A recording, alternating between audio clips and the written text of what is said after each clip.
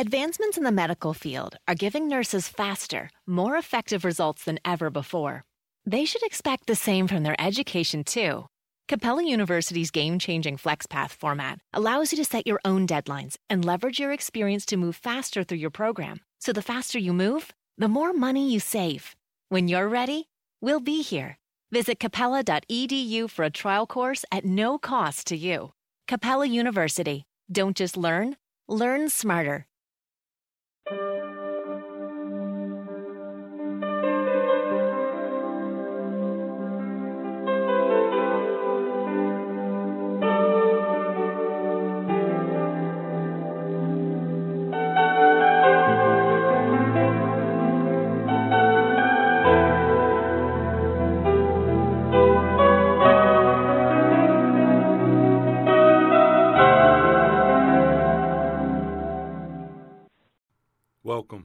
Welcome to the Porch here on Firefall Talk Radio. I'm Richard Grund.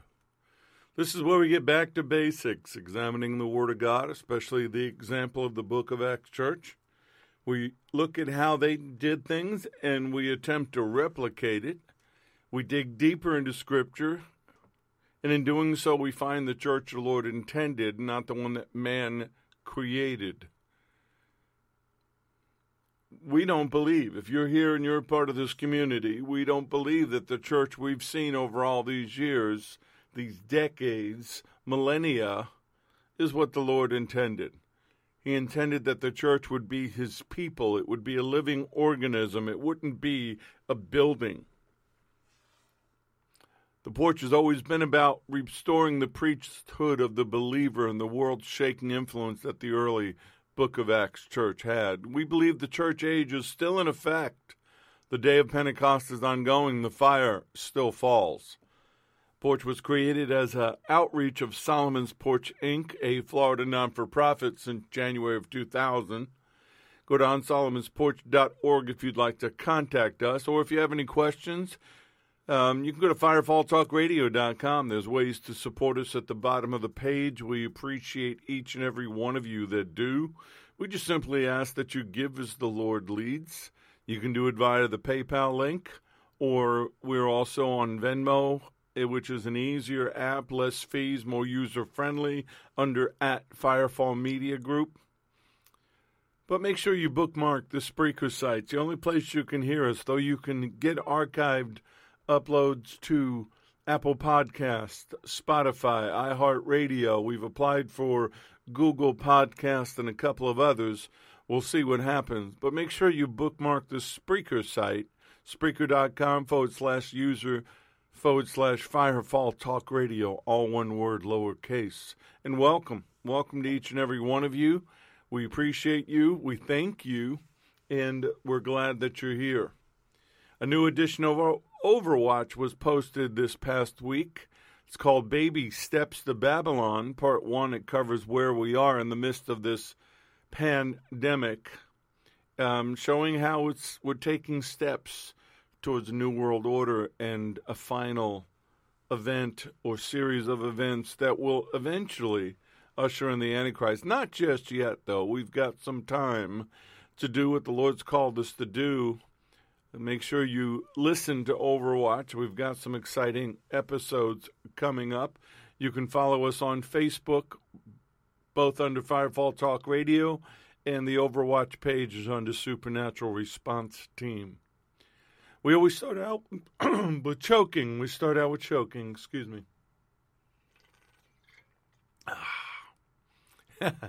We always start out with praise reports and prayer requests. And if you don't understand why, maybe you're new. We enter his presence with thanksgiving and praise. We don't enter his presence asking for things. We want him to know how much we love him. So first of all, I praise him. I praise him for the home that I have here to do this, to be with you.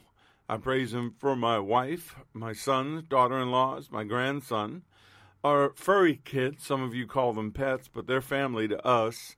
Everything that we have, every possession, all the technology, everything that he's given us to serve him in this world. I praise him for his protection over us. That Psalm 91 covering that is always in effect. We just have to apply it and come into the shadow of his wings.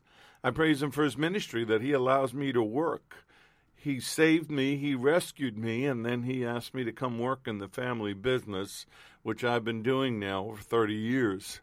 I praise him for the dreams and the visions and the spiritual, supernatural activity that's been around me over 30 years, and especially lately. Praise him for his healing virtues. You know he still heals.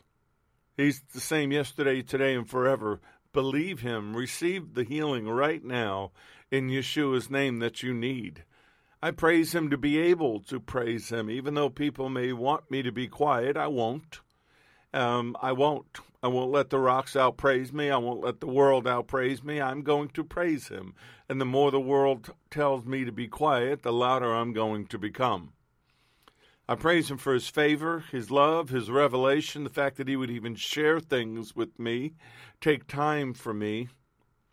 I praise him that after everything I did against him, against my family, against what was right, that he made me a new creation and gave me back my family, and he's allowed me to live for him in these prophetic times. I praise him for America. I know I say that every week, but I mean it. It has its problems. It has its flaws. Certain things have to be changed and will when he comes back. But we can still praise him. We can still get together even here online or in person or via online conferencing.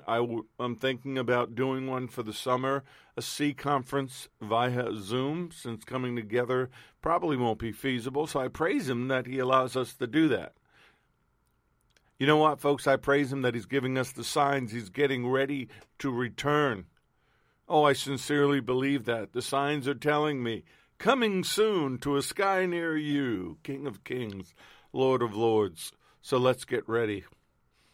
Now we pray. First of all, we pray for the Middle East. We pray for Israel and the peace of Jerusalem. We know that they just brought in their new joint government between Benjamin Netanyahu and Benny Gantz, and while the first 18 months will be Benjamin Netanyahu, isn't that interesting? And then Benny Gantz, I think in those first 18 months, Israel will prosper, and in the second 18 months, not so much.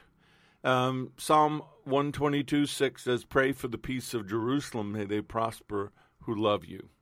Well, we pray for Jerusalem. We pray for the nation. We pray for the people. We pray for America, its leaders, and its citizens at this time, that they would wake up, that they would do what's right before the Lord. We pray for the fatherless, the widows, the innocents, the victims of injustice. Always, always, always, every day I do that. Pray against the slaughter of the innocents, both in and out of the womb, both human and animal. We have really, really not taken care of his creation. We pray for the missing and exploited children, that they would be rescued, that they would be found, that those that do those horrendous satanic things to them would be exposed and brought to justice. We pray for the victims of sex trafficking, human trafficking, another satanic effort that has been going on for way too long. Pray for our brothers and sisters around the world being slaughtered and persecuted for their faith. The media is not covering it, but it's going on even more so now as nations have isolated themselves and forced people to stay in place.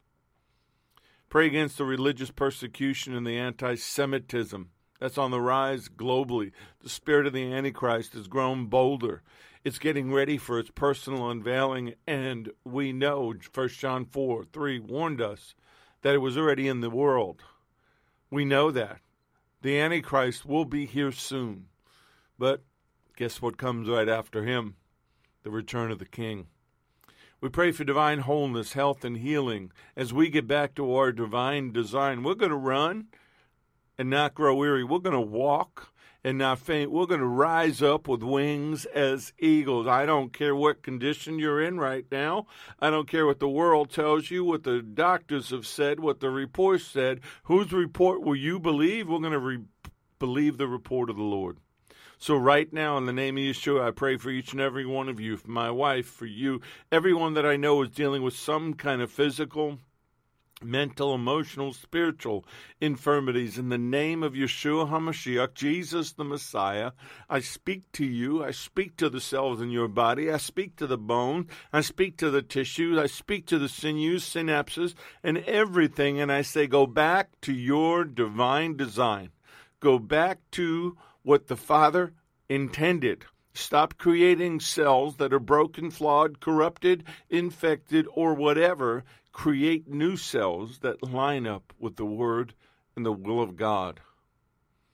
I pray for protection, each and every one of us, that Psalm 91 covering to be in effect, for inspiration, for the inspiration, the fire of the Holy Spirit to be stirred up inside of you right now, even as I'm speaking, even as the vibrational nature of my voice comes to you, that it begins to stir up that fire, begins to stir up that spirit inside of you, and all of a sudden the embers catch back up and they burn.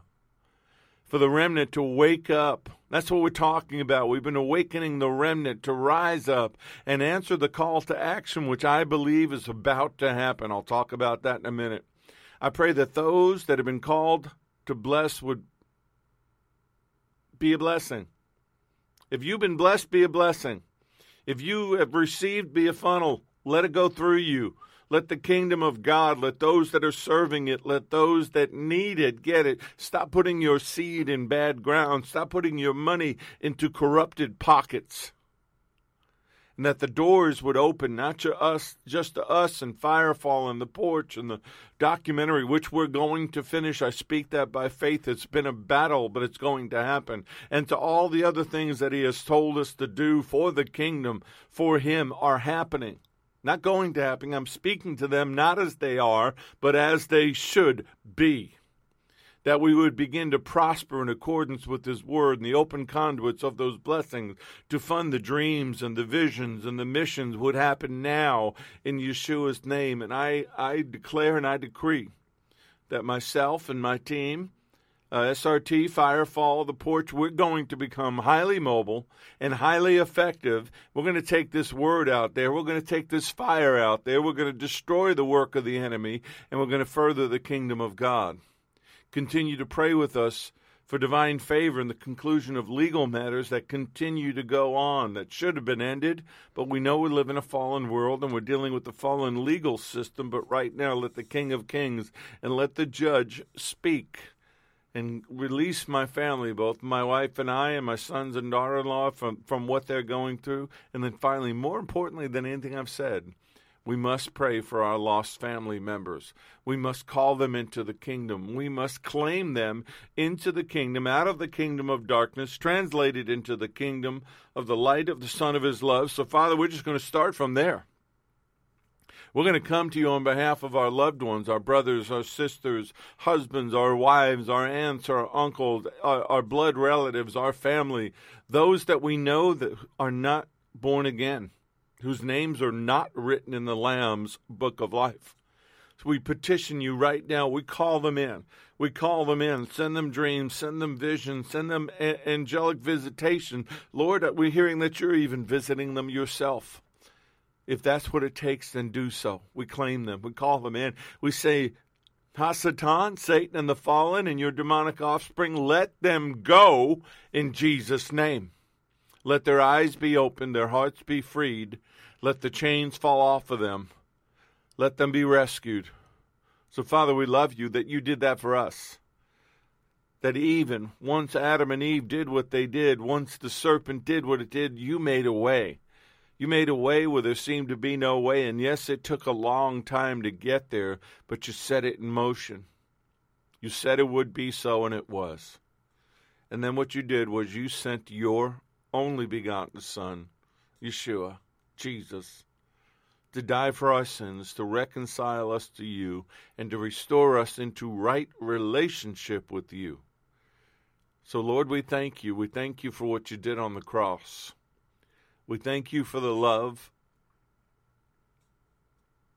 that you felt that allowed them to do that to you. It hurts my heart, Lord, that you had to do that for me. But I thank you. I thank you. I thank you. I am more thankful that you're alive. You're not a dead prophet. You're a risen Savior. You are the Messiah. You are the one who was slain before the foundation of the world, the Lamb of God. And you are our Lord, our Savior, our Master, our friend, our brother. You are everything to us. You are the living Word. And we love you. We thank you. We thank you for sending back your Holy Spirit that emanates from the Father to walk with us and to teach us and to encourage us and run alongside of us and to keep us going, to lift us up and to dust us off, to whisper in our ear. We even thank you for the times he doesn't interfere and lets us make our mistakes so that we can learn from them. But now we ask, Holy Spirit, that you help us learn from them. You help us learn where we got off, where we made our mistake. But we thank you for the gifts. We thank you for the fruit. We thank you for everything that you've done and everything that you're doing. Bless this word. Bless this time.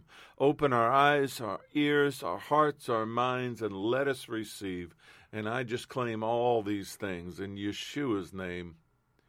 Amen.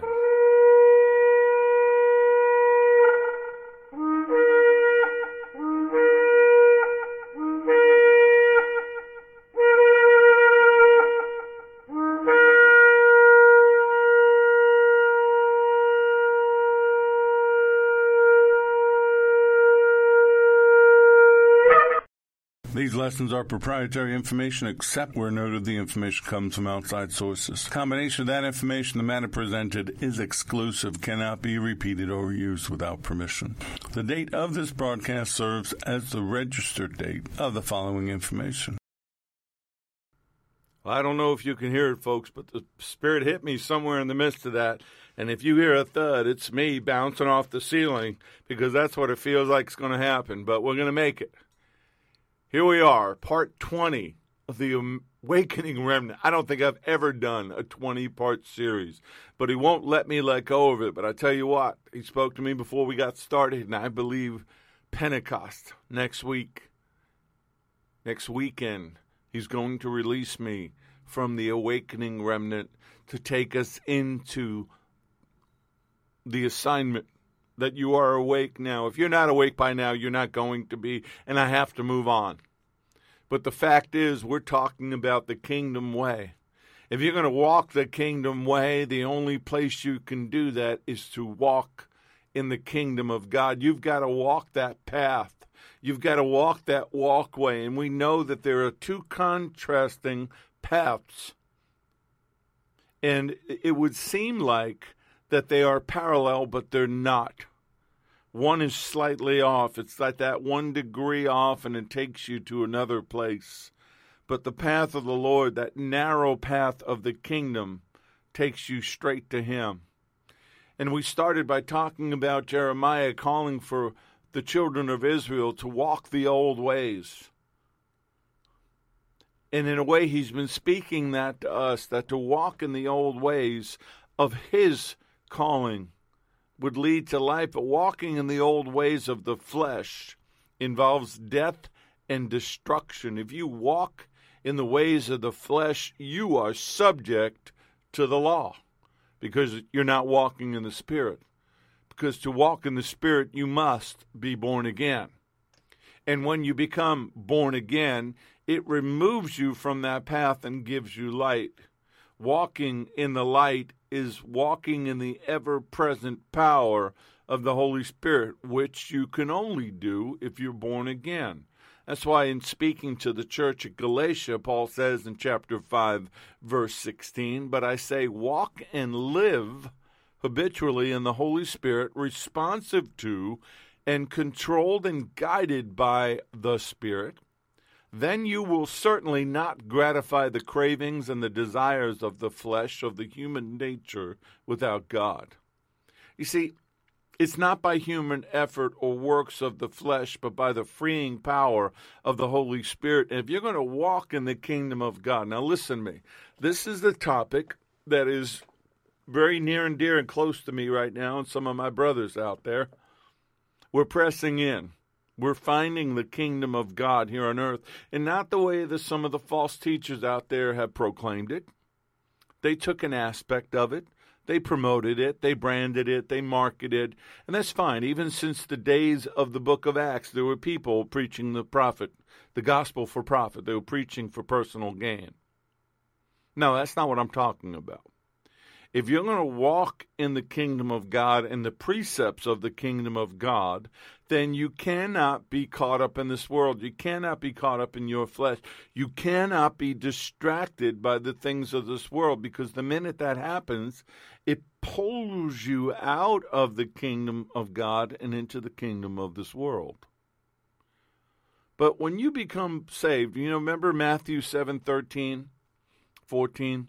The Lord said, red letters, enter by the narrow gate, for wide is the gate and broad is the way that leads to destruction, and there are many who go in by it, because narrow is the gate and difficult is the way which leads to life, and there are few who find it. Well, the children of Israel were told to walk in those ways, and they said, we will not walk in it. We will not listen or obey, and their defiance led to destruction. Sadly, the church has done the same thing. They've been shown the narrow gate and the narrow way, and you know what they've done? They've decided it was too narrow for them. They didn't like the view. So they either widened it or walked a different path. Well, unfortunately for them, I believe that they're walking into their own destruction. And many have. And we're watching it happening right now. Walk in the good way. Psalm 16:11, you will show me the path of life. In your presence is the fullness of joy. At your right hand are pleasures forevermore. Where is his presence? Where is his right hand? It's in the kingdom of God. The good way is his way. The way, the truth, and the life. Hebrews 9:8. The Holy Spirit indicating this, that the way into the holiest of all was not yet made manifest while the first tabernacle was still standing, because that tabernacle was a tabernacle, an earthly one, made with man's hands. But the heavenly tabernacle, which he went into and took his blood and put on the corners of the altar, exists here in the Spirit through the kingdom. But the only way to get there is to be born again. Yeshua said in John 14:6, I am the way, the truth, and the life. No man comes to the Father except through me. He's the doorway. He's the gate. He's the access point to the kingdom of God. There is only one way. There's only one way where the good way is, and it's walking with him in the Spirit in the kingdom of God. And that's where the awakened remnant, those that are going to serve him in this time, those that are going to do spectacular, mighty things in his name for his glory, not for any person, not for any denomination, not for any organization, but will only glorify him. That's the way. So what is the kingdom of God? Now, we've talked about this before. We've done a couple of series in the past, but I'm going to take you to a different place. The kingdom of God, just by definition, Holman Bible Dictionary, is God's kingly rule or sovereignty. It's pretty basic. The Old Testament contains no references to the kingdom of God, but yet the Old Testament presents God as a ruler. Psalm 42:7. For the Lord God Most High is awesome. He is the great king over all the earth. Psalm 103:19. The Lord has established his throne in heaven, and his kingdom rules over all. But the interesting thing about the Old Testament concept of God's rule is that the administrators of that kingdom rule were the angels. And we see that very clearly in Daniel chapter 4, when Nebuchadnezzar wants an interpretation of his dream, and Daniel gives it to him. And what he says in Daniel 4, verse 17, is this. And he lays out what's going to happen to Nebuchadnezzar. This decision is by decree of the watchers. and the sentence by the word of the holy ones, in order that the living may know that the Most High rules in the kingdom of men, gives it to whomever he will, and sets it over the lowest of men. These watchers, we've talked about them a lot. We've talked about the fallen watchers in Genesis 6, how they were supposed to watch over mankind, and instead were seduced into cohabitating with the daughters of Adam, going into them and creating a race of hybrids, human hybrids called Nephilim, which created the need for the flood. Talked about that a lot. I've done many seminars on it. If you're really interested in that, I have seminars I've done over the last 10 years on Vimeo. But the fact is, the watchers were ruling over the affairs of men. They enforced the kingdom of God. Daniel's praying, and it takes 3 weeks for the angel to get through, and it took Michael, the archangel, to leave his post as the prince over Israel to come to that gateway to allow the angel to slip through. All of that was done from a different set of rules. And these watchers made divine decrees, which were then enforced by God. So the kingdom of heaven, the kingdom of God during that time, was up there in the heavenly realm, was enforced by the angels, by the watchers, over the earth. And if you don't know the Daniel 4 story, the madness of Nebuchadnezzar was God's way of teaching him a lesson about humility. And the watcher appeared, gave the decree, Daniel gave it to it, and that's where that story went. But basically it came down to this: even the kings of the earth were subordinate to the power of God. So the kingdom way of the Old Testament was enforced by God through the angels, but in the New Testament there was a power shift. Those empowered by the King of Kings and the Lord of Lords enforce it. That's us. That's the difference between then and now. And most people that are still praying for angels to do the job for them, most people that are still quoting Jehoshaphat and the way the angels did things there, do not understand what I just said. They're still living under an Old Testament thinking. They don't understand the New Covenant. They don't understand the day of Pentecost. They don't understand the dispensational authority that the Lord gave to those that believed, that were filled with the Spirit, to go and do. So the Old Testament emphasis on his sovereign power over kings and kingdoms set the stage for the New Testament teaching, where Yeshua made the kingdom of God central to his preaching. There are more than 100 references to the kingdom in the Gospels. Many are in the parables, and we're going to cover some of them, and I'm going to lay them out for you, and hopefully you get it. I've learned some stuff from this teaching. I hope you get it too. But the kingdom of God was the central image that he was trying to get them to understand. Mark 1, verses 14 and 15, after John the Baptist was put in prison, Yeshua came to Galilee preaching the gospel of the kingdom, saying, the time is fulfilled, and the kingdom of God is at hand. Repent and believe in the gospel. The kingdom of God was the heart of his message in the parables. He spoke about it, but when you go to Matthew 13, which is where you should be, your Bible should be open. At this point in the porch, in our meetings, in our sessions, whatever you want to call them, I shouldn't have to tell you to open your Bibles. I shouldn't have to remind you that you can download these, listen again, study them, make notes. I shouldn't have to tell you, hey, share this with people. That's up to you now. Your children, you should be able to chew on better word. I'm not going to feed you like birds in a nest. I'm not going to feed you regurgitated word, and you just sit there and go, feed me, like little birds in a nest. That was 10 years ago when we first started the Porch. We're so far beyond that now. If you're still doing that, you're in the wrong place.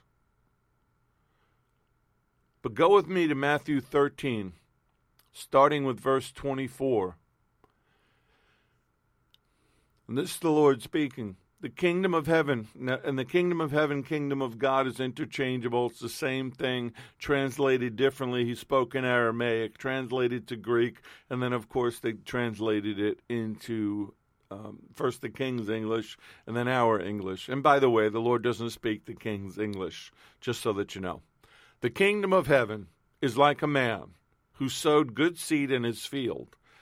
But while men slept, his enemy came and sowed tares among the wheat and went his way.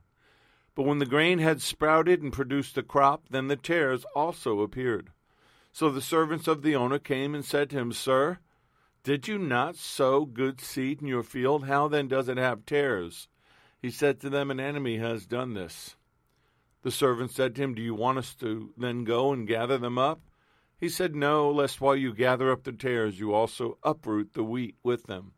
Let both grow together until the harvest, and at the time of the harvest I will say to the reapers, First gather together the tares and bind them in bundles to burn them, but gather the wheat into my barn.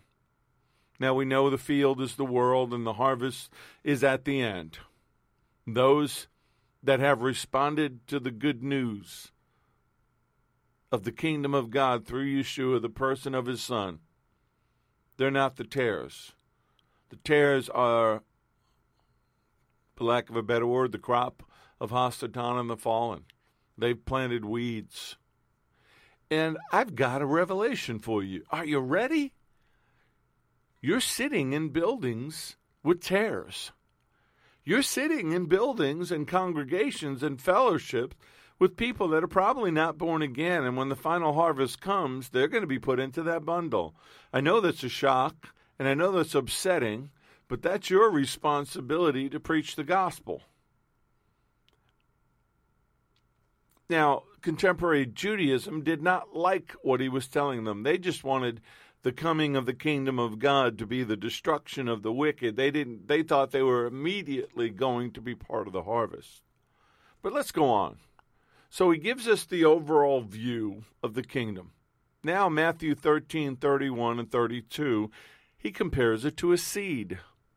The kingdom of heaven is like a mustard seed, which a man took and sowed in his field, which indeed is the least of all the seeds, but when it is grown, it is greater than the herbs and becomes a tree, so that the birds of the air can come and nest in its branches. And you've probably seen the image of a mustard tree. Gets pretty darn big. Well, the kingdom of God started out like a seed in the time of Messiah, and then has grown, and has grown, and it has grown, and we're at the point that it is growing into this huge seed. It illustrates the unexpected, undisclosed nature of the coming of his kingdom. It's going to start out small. It's going to seem insignificant.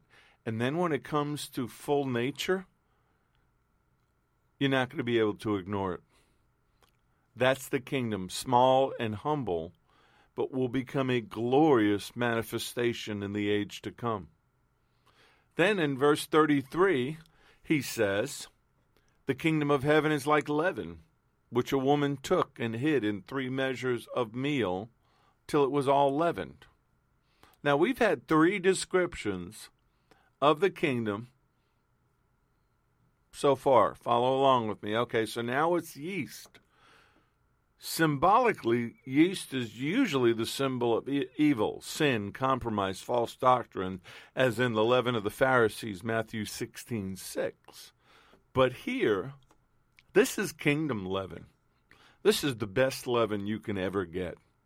It's got a supernatural, dynamic yeast, explosive nature to it.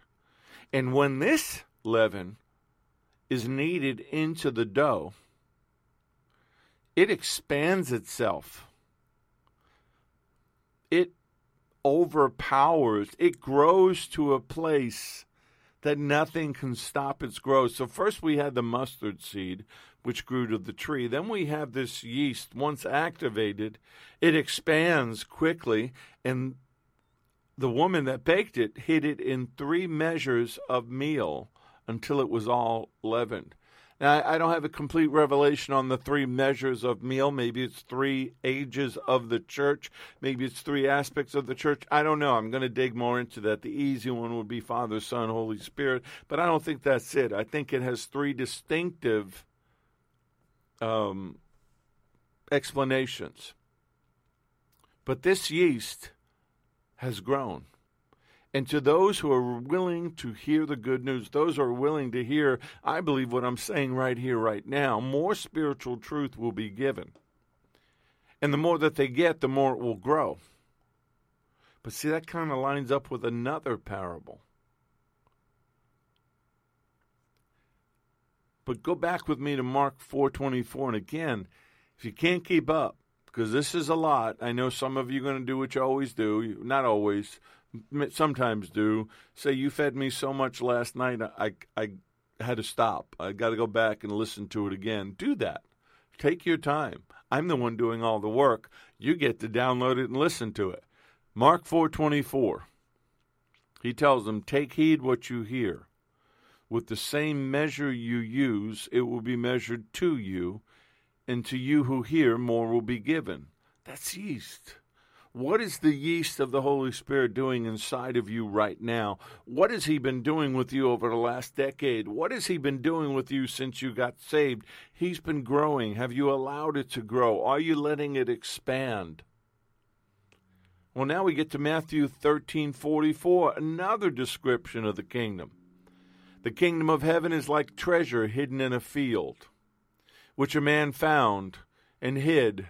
And for joy over it, he goes and sells all that he has and buys that field. Right attached to that same one, the kingdom of heaven is like a merchant seeking beautiful pearls, who when he had found one pearl of great price, went and sold all that he had and bought it. So we hear that there's a treasure hidden in a field, the hidden treasures in secret places. This treasure is the kingdom. The knowledge of the kingdom, the experience of the kingdom, the manifestation of the kingdom. And it's so wonderful that you sell everything you have just to have that field. Same thing with the pearl of great price. The pearl of great price is the price He paid to give you this kingdom. And you should want to sell all that you have to have it. It's worth it. It's worth it to give up everything that you have to get this. This is His great love. He's hidden it for His people. He's hidden it for His children. He paid that supreme price. And then at some point, the thief in the night is going to come, and he's going to rapture you away from that thief. Well, that could take me in another direction, and I'm barely into my notes. Okay, 13:47, Matthew 13:47, another comparison of the kingdom. The kingdom of heaven is like a dragnet that was cast into the sea, and gathered some of every kind, which when it was full they drew to shore. And they sat down and gathered the good into vessels, but threw the bad away. So it will be at the end of the age. The angels will come forth and separate the wicked among the just and cast them into the furnace of fire. There will be wailing and gnashing of teeth. And Yeshua said to them, have you understood all these things? And they said to him, yes, Lord, but they didn't. They couldn't until they had the Holy Spirit on the day of Pentecost. But right there, we're talking about the evangelism at the end of the age. Are you seeing a progression here? He's given us the progression of the Holy Spirit from the time the foundation was laid to now. Now we're talking about evangelism. And then we see Matthew 20, verse 1, a correlation. The kingdom of heaven is like a landowner who went out early in the morning to hire laborers for his vineyard. Why would you hire laborers? To bring in the harvest. Harvest is great. Laborers are few. He's hired so many, but so many have not answered the call, so he had to hire other people. That's what that whole parable's about. And what you find out at the end is the second group that got hired gets paid the first rate as the initial group. And it shows the goodness of this landowner in his willingness to pay an equivalent day's wage to those who only labored for an hour of the prophetic time. he was as good as his word.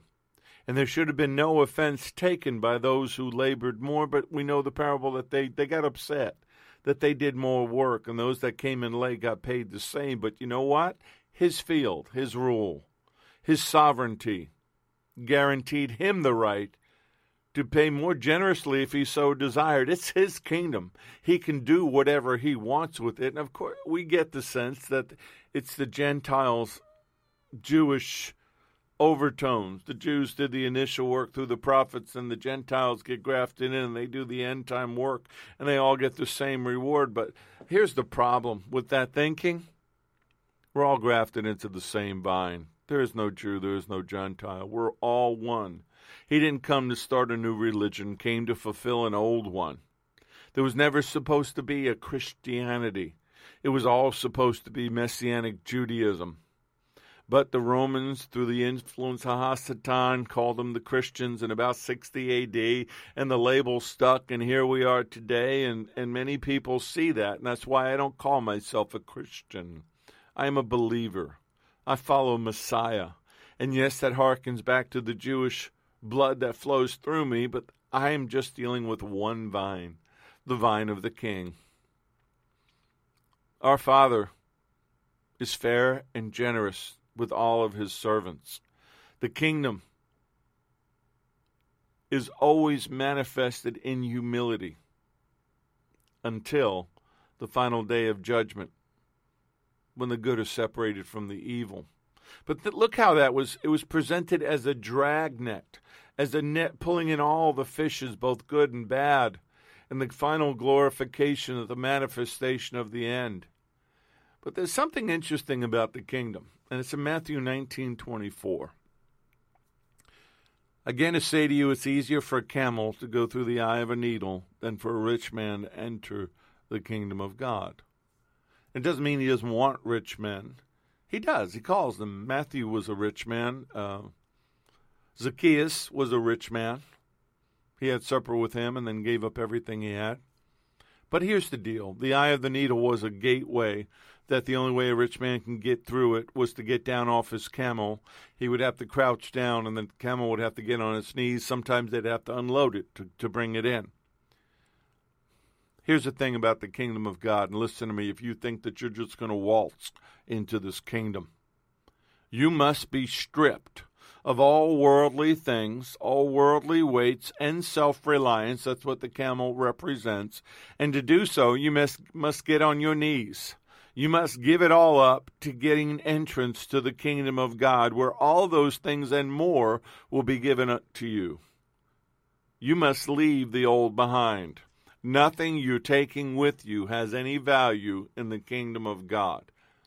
And for anybody who's made this journey and is at that point, they'll tell you the same thing. Nothing I had before, even what I was doing in ministry, equals in value to what's on the other side of that gate.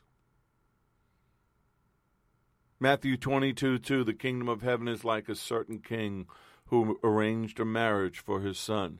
So we went from the progression of salvation and the net to the marriage supper of the Lamb.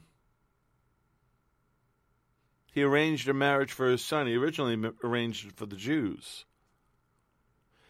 But guess what? They rejected it. They were too busy. They had other things on their mind. So he invited others, both good and bad, to take their place. The people of honor, the people that he did all this for, didn't want it.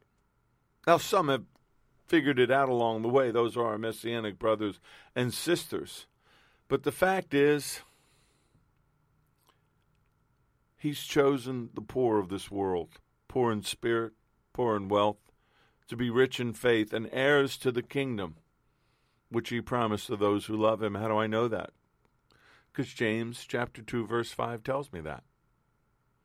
But even in the midst of preparing for this marriage supper in Matthew 22, he takes us to Matthew 25. See, Matthew seems to be the guy talking about the kingdom. He must have gotten it, because he's the one writing about it. Matthew 25, verse 1, the kingdom of heaven shall be likened to 10 virgins who took their lamps and went out to meet the bridegroom. Now remember, we've talked about the 5 wise and 5 foolish. We've covered that in detail, but this is a different perspective. These 10 virgins are a bridal party. 5 came prepared for it, 5 weren't. 5 realized that there would be a time lapse. There would be a delay in the arrival of the bridegroom, and they prepared for that. 5 were foolish. They didn't understand times. They didn't understand the fullness of time. They fell asleep while waiting for him and had no oil in their lamp. They were not ready. They got shut out. This tells me that he's telling us to be continuously prepared and watching for him, to not fall asleep, to have oil in our lamp, to have the wicks trimmed so that it burns properly, doesn't smoke, doesn't create a bizarre flame. That takes effort. That takes diligence. But if you really love someone, would you? I don't understand why they fell asleep. I get it. They were waiting a long time. Just like the disciples in the garden, they fell asleep. They'd had a heavy meal for the Last Supper. They'd had some wine, and they sang, and they were tired. Folks, I got saved October 9th of 1988. I know the date. I stated a lot. That's my spiritual birthday. I'm not going to fall asleep waiting for him. I wake up each day expecting him. I go to sleep each night thinking it may be tomorrow. I think about what can I do today to further the kingdom of God, to be ready for his return. I don't understand people that are asleep. I knew Keith Green got it but back, I think it was at the 70s when he wrote Asleep in the Light. He was singing about a church that was already asleep. I can't even fathom that back in the 70s, but now, here we are. If everything we're seeing, if everything you're seeing on the news right now, how are people still asleep? They're those foolish virgins, not prepared, no oil in their lamp. And I know this may offend some, but I believe the oil represents the infilling of the Holy Spirit. Some people have made a mouth confession, it's not made it to their hearts, and they are not filled with the Spirit. They're unprepared. We should be waiting. We should be wishing to enter the final phase of the kingdom with him. Luke 8:1, now it came to pass afterward that he went through every city and village, preaching and bringing the glad tidings of the kingdom of God, and the 12 were with them. It is glad tidings to hear about this kingdom. I'm more excited now, today, March 20th, in my walk than I have ever been before. But you know what? I'm not as excited as I'm going to be tomorrow because of entering the kingdom. To you has been given to know the mysteries of the kingdom of God, but to those who are on the outside, all things come in parables. Mark 4:11. Not everyone's going to understand what I'm saying. Not everyone's going to understand the kingdom of God teachings or the revelations or the experiences of those who walk in it. And he's going to block out those that might understand who use it for their own selfish desires. There have been a lot of people that have come before, well-known, big followings that have taught on the kingdom of God. And I'm going to tell you right now, the minute they used it for their own selfish desires, I knew that they didn't have it from him. They stumbled onto the revelation. It's there. It's in the Word. But the revelation did not come from him because he's not going to share it with anyone. He's not going to share the glory with anyone. He's not going to give it to anyone that's going to use it for their own personal selfish desires, self-aggrandizement, self-promotion, create their own brand. No, not going to do it. It's only going to be used to further his kingdom and not any person's. So he spoke in parables, first to grab people's attention. Stories are easier to remember. If you are ready spiritually to receive it, you get it. The truth is concealed from those who A, might oppose it or misuse it. And some people, he just downright blinded them so that they wouldn't. I do believe that. He offered it to everybody, but he knew who would do what. Now, I mentioned already, kingdom of God, kingdom of heaven, same thing. The Lord spoke in Aramaic. The gospel writers wrote in Greek, and then it got translated. But the same phrase means the same thing.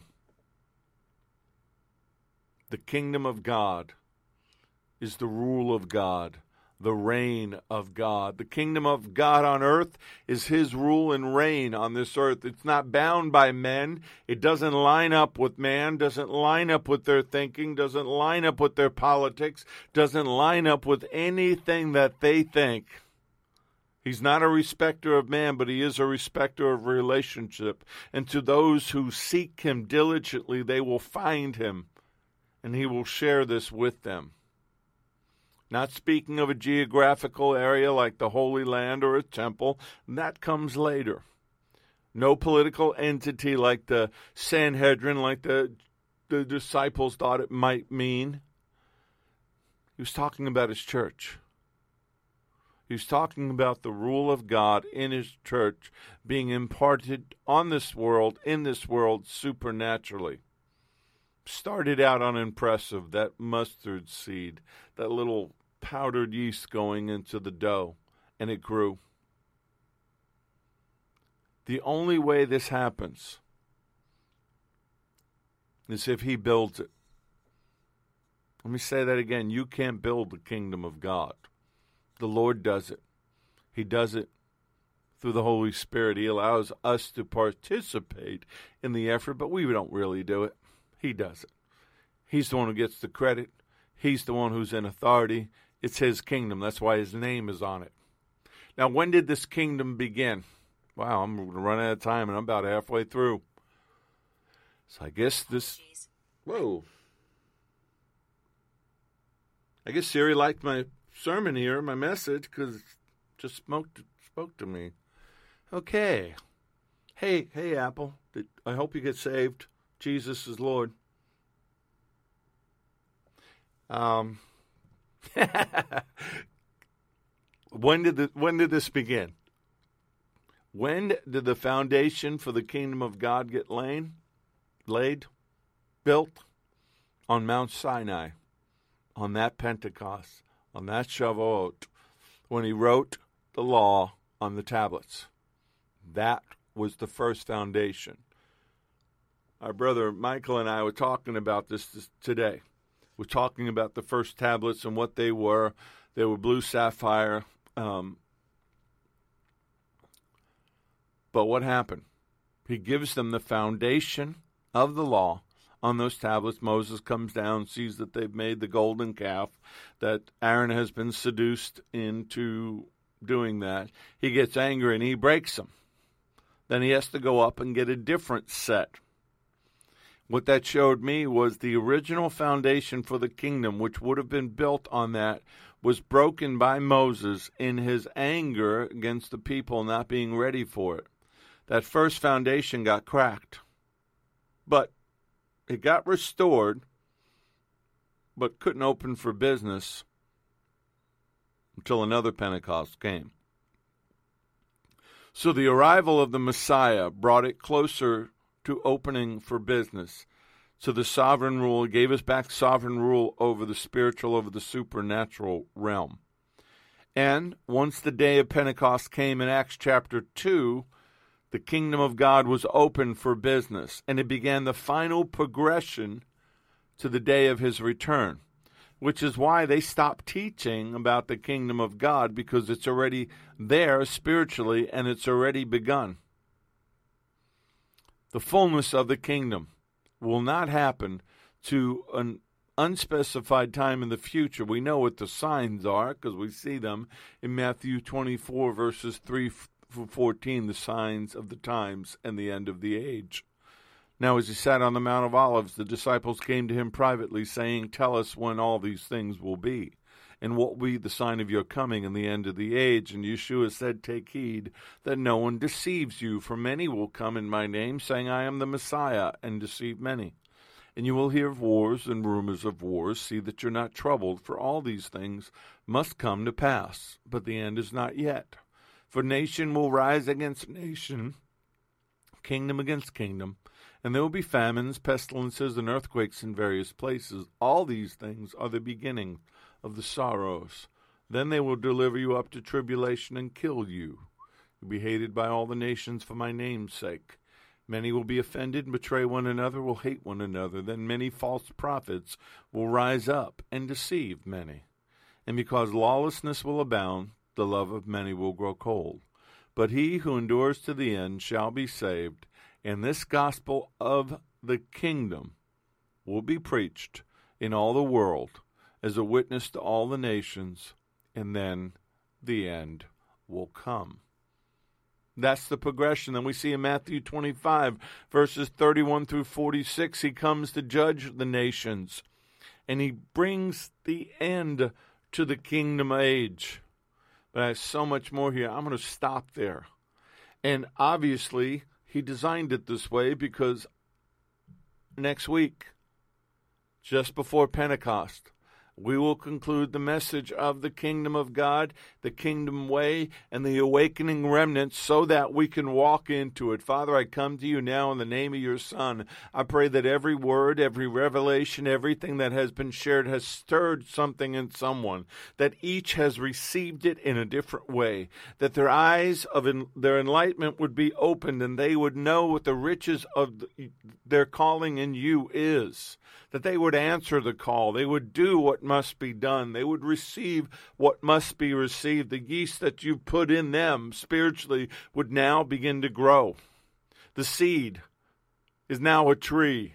It's time to move forward. It's time to walk in this. It's time for the enemy, instead of attacking us, to be defending their property, their lands, their homes, their possessions, their gold, their jewels, their precious stone. They shouldn't be aggressive. They should be on defense, because we're going to go. We're going to go out into all the world. We're going to take back what they've stolen, and we're going to take theirs too. We're going to kick down their gates. We're going to plunder their strongholds. We're going to take the souls and the people that they've taken. We're going to rescue our sons and our daughters, our brothers and our sisters, our husbands, our wives, our friends, our relatives.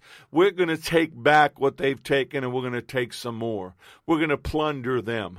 We're going to begin to take authority over the areas that they have ruled with impunity. And we say to them right now, the kingdom of God is here. The power of the kingdom is here. The servants of the kingdom are here. And we walk in the power of the Father and the Son and the Holy Spirit. We walk in the authority of those three. And we come to you and we declare and decree, not like the watchers did of old, but with a different authority, with the authority of the King, who has been delegated to us to say this to you. The King is coming. The King is coming.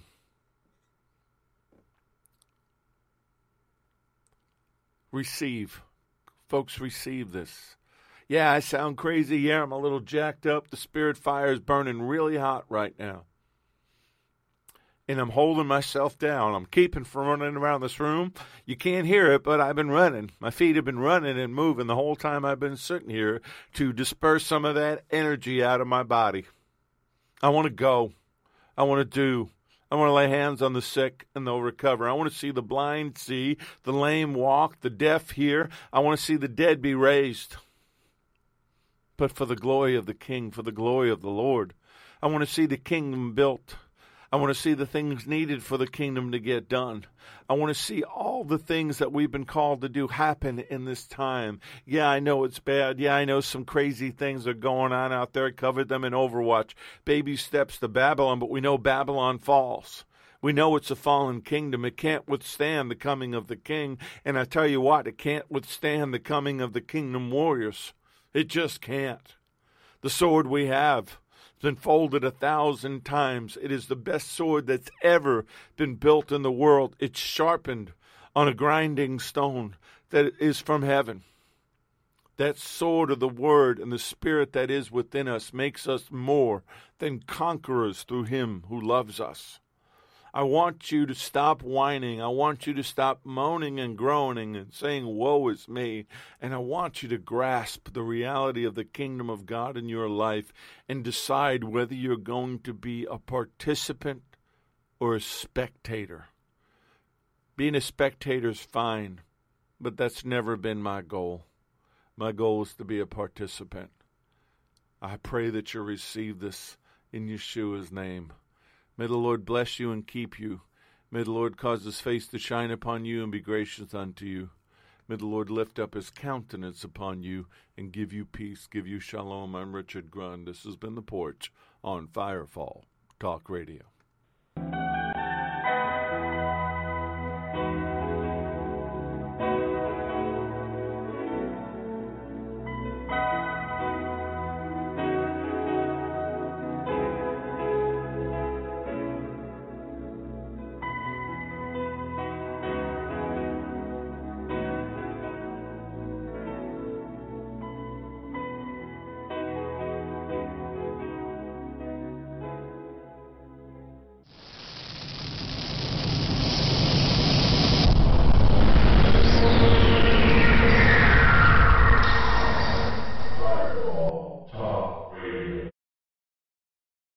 Advancements in the medical field are giving nurses faster, more effective results than ever before.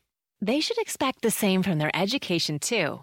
Capella University's game-changing FlexPath format allows you to set your own deadlines and leverage your experience to move faster through your program. So the faster you move, the more money you save.